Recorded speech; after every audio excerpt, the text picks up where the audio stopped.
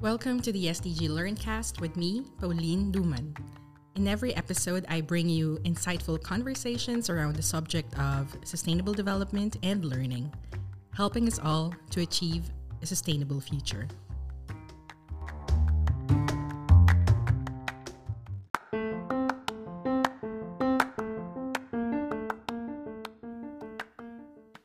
According to the World Economic Forum, the shelf life of skills is 4.5 years, and in fact, McKinsey estimates that 45% of the jobs we know today will be lost in the next 20 years, and these will be mostly low-skilled jobs.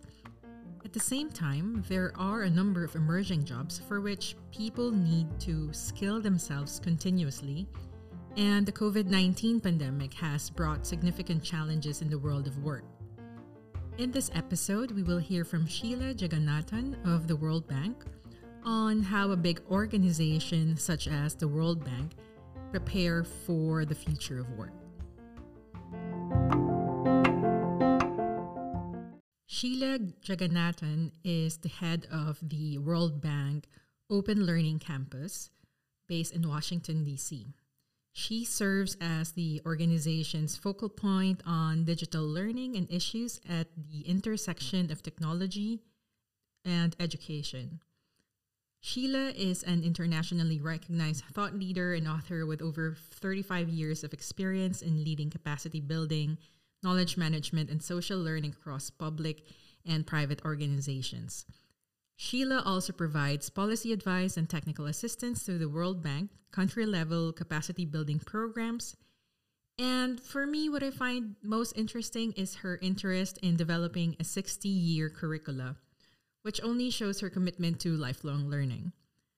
I'm sure you want to hear more about Sheila. So who is Sheila Jagannathan of the World Bank, and what excites her about the education sector? Hello, I'm Sheila Jagannathan, the head of the World Bank's Open Learning Campus in Washington, D.C. Thank you for this opportunity to do a podcast. Let me start with talking about what excites me about working in the education sector.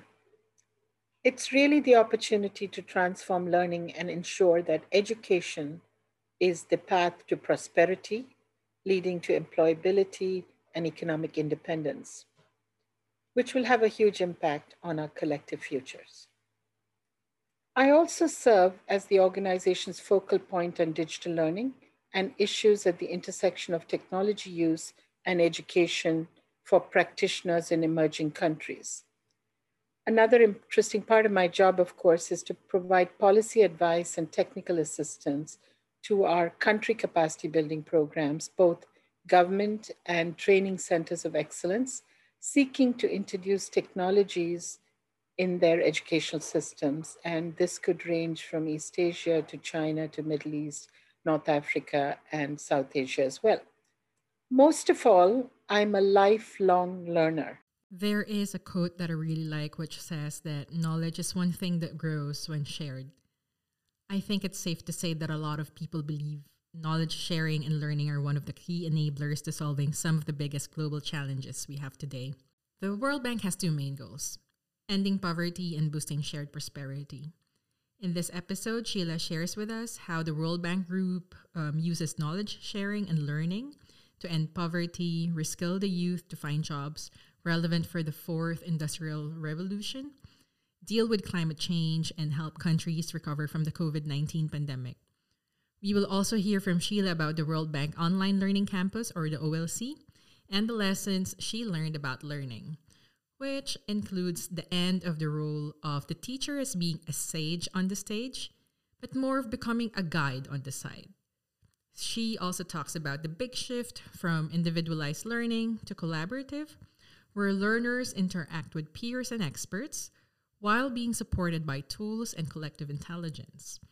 And we will also hear about her insights during the pandemic and how these insights also influence the work of the World Bank. Sheila, can you tell us more about the World Bank Open Learning Campus, which you are heading? It is the learning ecosystem of the World Bank Group, a sort of go-to destination for development learning for both staff as well as World Bank clients and partners.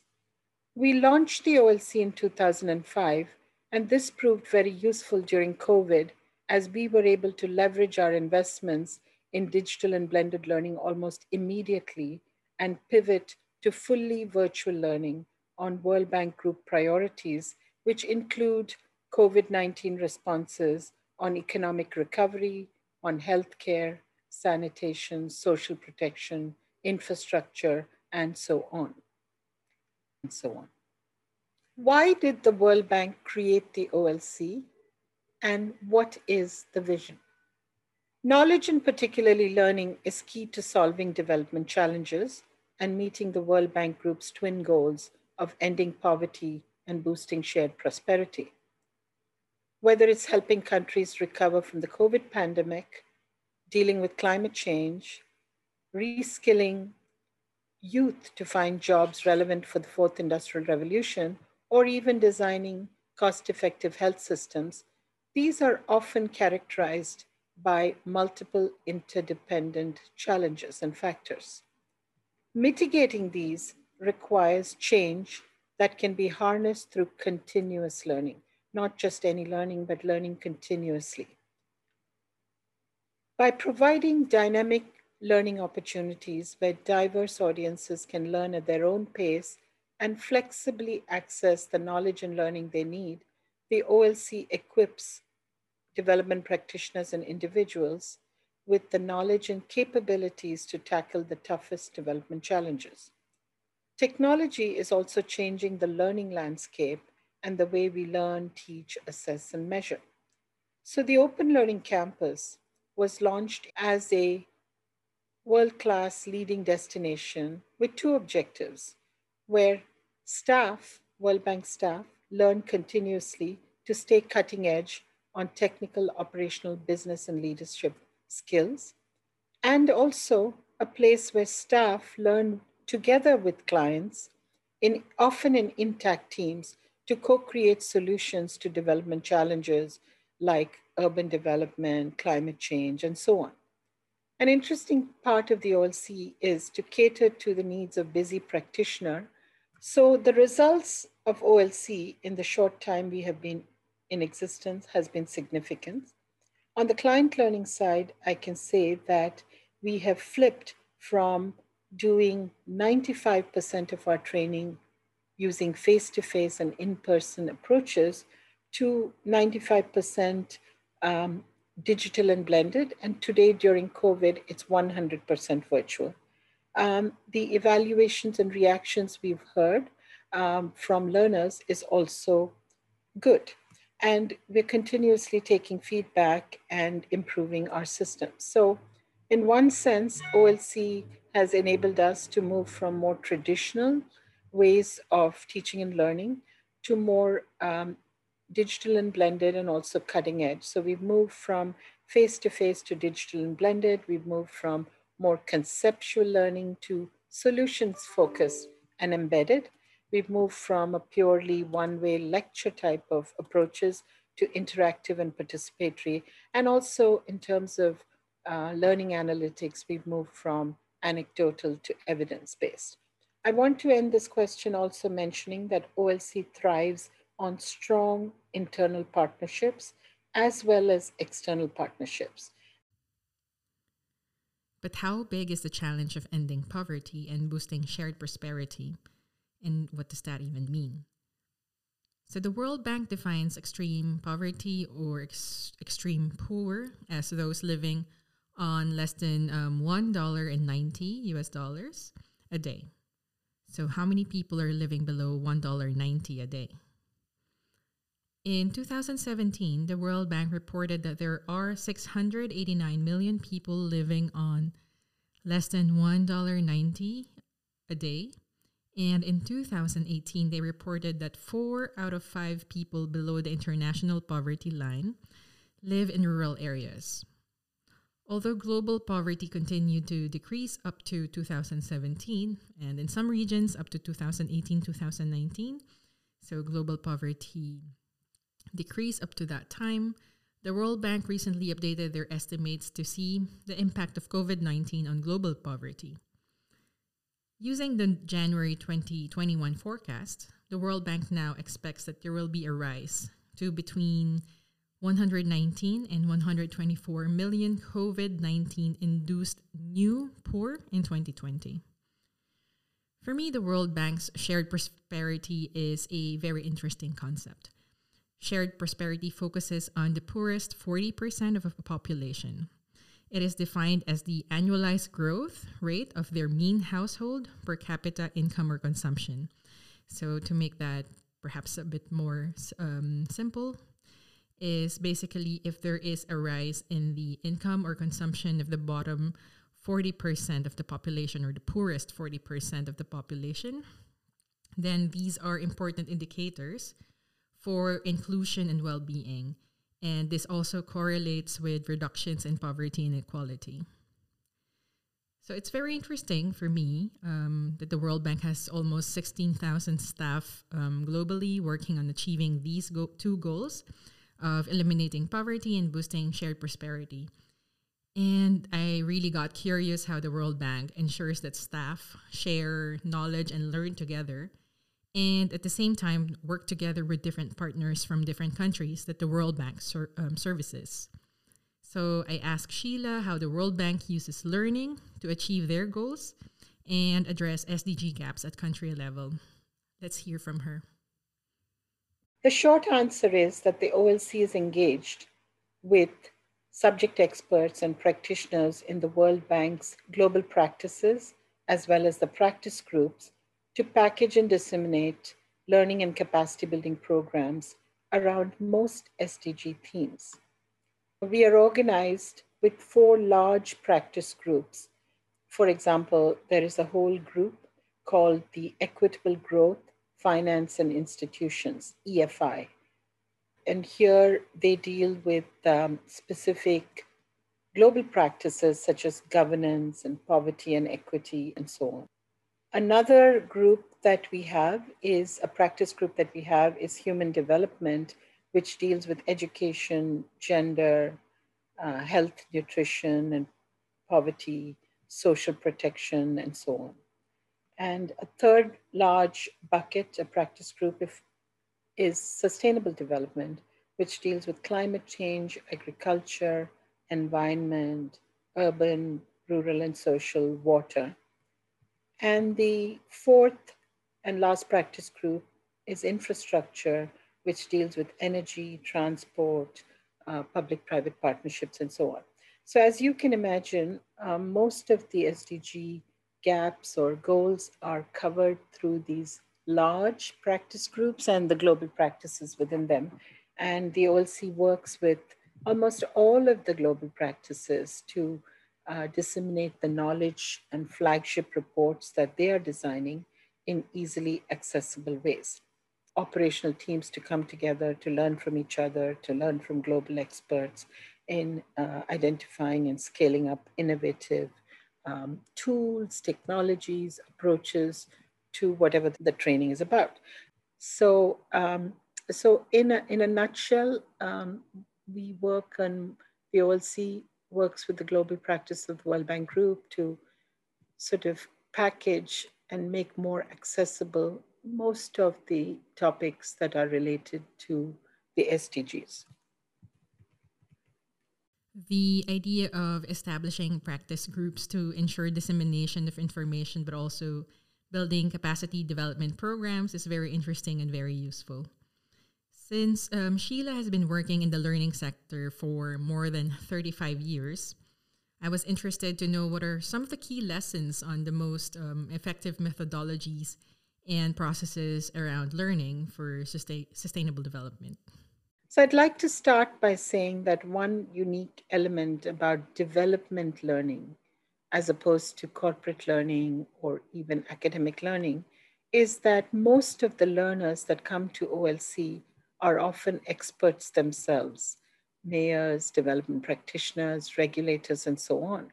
And therefore, most of the pedagogy we use has to respect this, that we're not dealing with young adults or children, but we're dealing with people who have a vast amount of expertise themselves. So some of the principles that have worked well for us is one, creating a collaborative space to enable the learners, most often the practitioners who come to OLC, to ask questions, to share tacit knowledge, to benefit from the experience of their peers in that class. Two, our programs are focused on solutions which systematically capture and mobilize practical insights and solutions on what works and what doesn't. And this is shared in an engaging manner. The third is that we're moving away from lectures to more learner centric activities like role plays, quizzes, peer reviews, scenario analysis, reflections, and so on, to make our webinars, our courses, our MOOCs more interactive and participatory. Fourth, most of our learning focuses on real world problems to help the learners apply and integrate development concepts within practical applications. Really experiential learning, if you will. And this is done through cases, problem sets, guided inquiries, learning labs, and so on. Fifth, multi-channel and game infused. So we try to leverage as many available channels such as face-to-face, virtual classrooms, social networking, mobile technology to promote a continuous and connected learning experience. And this in turn strengthens interactivity, collaboration, and applied problem solving. And of course, many of our courses are facilitated by experts, both international, World Bank experts, regional, and at a country level. So for us, digital learning doesn't eliminate the human. A human expert is very much part of the learning experience. And finally, we use data and learning analytics to improve, um, get feedback, and integrate it into our future offerings. What do you think is the future of learning? Rethinking the learning and capacity building agenda is very, very relevant today because of some opportunities, but also some challenges that the world is facing. Notably, it is the ongoing digital transformation or fourth industrial revolution, as it's called, which changes the nature of work and the stability of jobs and careers and requires a lifelong learning as the new normal. In fact, McKinsey estimates that about 45% of the jobs that we know of today will be lost in the next 20 years. And these will be mostly low skilled jobs, but also at the same time, there will be many, many emerging job opportunities for people who skill themselves continuously. Equally significant are the multiple challenges the world is facing today, including the COVID pandemic, which has pivoted the entire global community to virtual work and learning. Um, Also, the SDGs that have to be achieved by 2030, the youth bulge, climate change, and so on. So, here I would like to make a point that given the scale of the challenge of massive reskilling and upskilling needed, digital learning has to be a part of the mix. This cannot be met by face to face approaches alone. But also, here I would like to make a mention that learning as a sector is fundamentally changing and disrupting the way we learn, the way we teach, the way we credentialize, the way we assess, the way we support. And let me give you a few examples. So, first, learning is moving away from being in one phase of our lives to continuous and lifelong. So, in the old economy, life existed in three blocks. You educate yourself for the first 20 years, you work for the next 40 years, and then you retire. And lifespan was 73 years old. Today, people are living much longer to 90 years. The shelf life of skills is 4.5 years, according to the World Economic Forum. And the learning block is now lifelong because you have to move in and out of work, learning, retooling, and maybe retire well into your 80s. And so learning has to be continuous. Second, learning is not focused anymore just on formal courses, but is more holistic, encompassing formal, informal, peer learning, on the job, and so on. Third, lecture based models are giving way to more experiential models relying on flipped classroom and social learning and so on. In this context, the role of the teacher and learner are changing. The teacher is no longer a sage on the stage, but a guide on the side, trying to guide and facilitate active learning by effectively utilizing a number of tools, including digital tools and resources. Similarly, the role of the learner is also moving from more individualized to collaborative, where the learner interacts with peers and experts and is supported by tools facilitating collective intelligence and crowdsourcing and co creation. Five, we're moving away from learning silos of learning just one sector to more cross sectoral and hybrid. And these are particularly important in SDG, where the overall development impacts sought to be accomplished are often cross sectoral in nature. And as we move to lifelong learning, learning itself is becoming more modular, especially modular credentialing. So instead of having large 4 year degrees, there is talk about unbundling into simpler modular approaches. And academic institutions are also moving to create flexible, shorter degrees and also shorter specializations such as micro credentials, certificates, badges, micromasters, so that you're able to, throughout your life, attain these certificates and stack them one on top of the other. So that's how learning is changing. And I think post COVID, it will we will not return to largely face to face types of approaches. It's definitely going to be blended and hybrid. As a final question, I asked Sheila, how can we use learning to build back better after this COVID-19 pandemic? So, of course, some people are also saying build forward better. But I think the question is really, how can we use learning and knowledge exchange to get back on track? Let me talk about 5 to 6 key thoughts here. COVID has really given us an opportunity to take a break and pause and to reimagine and architect a new and better future for learning. Let me share a few lessons and pointers. One, it is important to lead with a mindset shift that is agile and forward looking to get new results.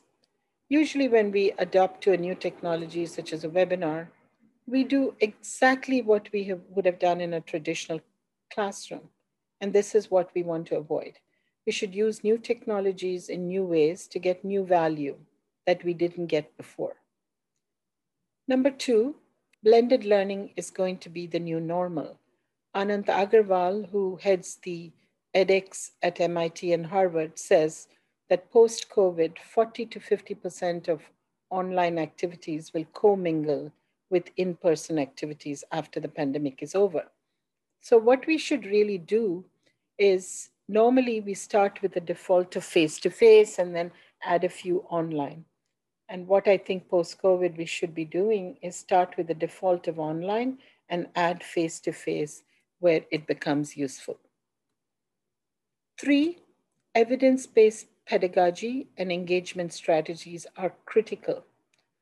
Good learning design can really overcome digital fatigue and create the motivation we want. So I think we should use a number of different participatory and engaging approaches and also learn from neuroscience principles, which talks about many different techniques to support retention, but also the importance of repetition and spacing out learning and so on and so forth. So the bottom line is pedagogy becomes very, very important. Fourth, I talked about it earlier, but stressing here, connected learning is key. When you ask a number of people what they miss about online learning, they say they miss the connection with experts and peers. And so we need to build this in the digital learning, new generation of digital learning that we're designing, including a presence of a human expert guiding, coaching, and mentoring. Five, artificial intelligence is going to play a very key role. And so we should um, Pay close attention to how this is developing, as it can help in many ways throughout the learning cycle, from creating learning engagement to feedback to content and curation, and most of all, to create not a one size fit all, but a personalized individual tracks for the learner, which leads them to greater success in achieving the learning outcomes. Six, data is the new currency of learning and development. And given that there is a digital footprint in all of the blended and digital learning we do, it's important to leverage this. The feel good statistics like completion metrics and so on are no longer relevant. I don't mean to say they're no longer relevant. They can't be the only tool we use for evaluation. We should use the learning analytics to collect, analyze, and report data or about learners while they're learning, so we can enhance the overall effectiveness of the learning experience. And here I would say start small and then build out after that. And final point is that staff wellness is key to productive work. We have realized this during COVID. And as leaders of learning, it is very important to keep this in mind and provide opportunities to address these challenges. Thank you so much, Sheila. It's been a great pleasure to join you in this podcast. Thank you for inviting me.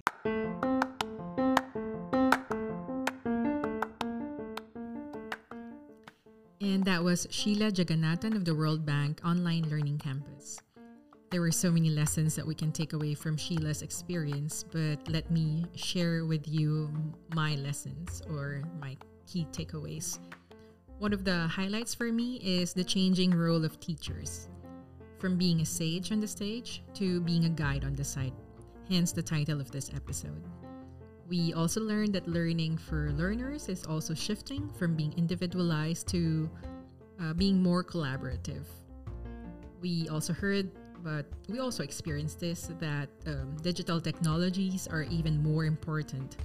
And with our skills having a shelf life of about 4.5 years, upskilling and reskilling will be crucial for all of us. So if we look at what learning would look like post-pandemic, it will be blended learning, or a combination of face-to-face and online components. But for me, what stood out is that one thing we learned, although a lot of continuous learning will take place online, connected learning is still critical. So when people were asked what they missed in online learning, it is that connection with experts and peers, that element of social that they miss the most. Which means that the presence of human persons as a guide, as a mentor, and as a peer, and sometimes as a friend, has gotten even more significant. We are social animals after all. You can find more of the SDG Learncast on the UNSDG Learn website. For now, I'm Pauline Duman. Thanks for listening.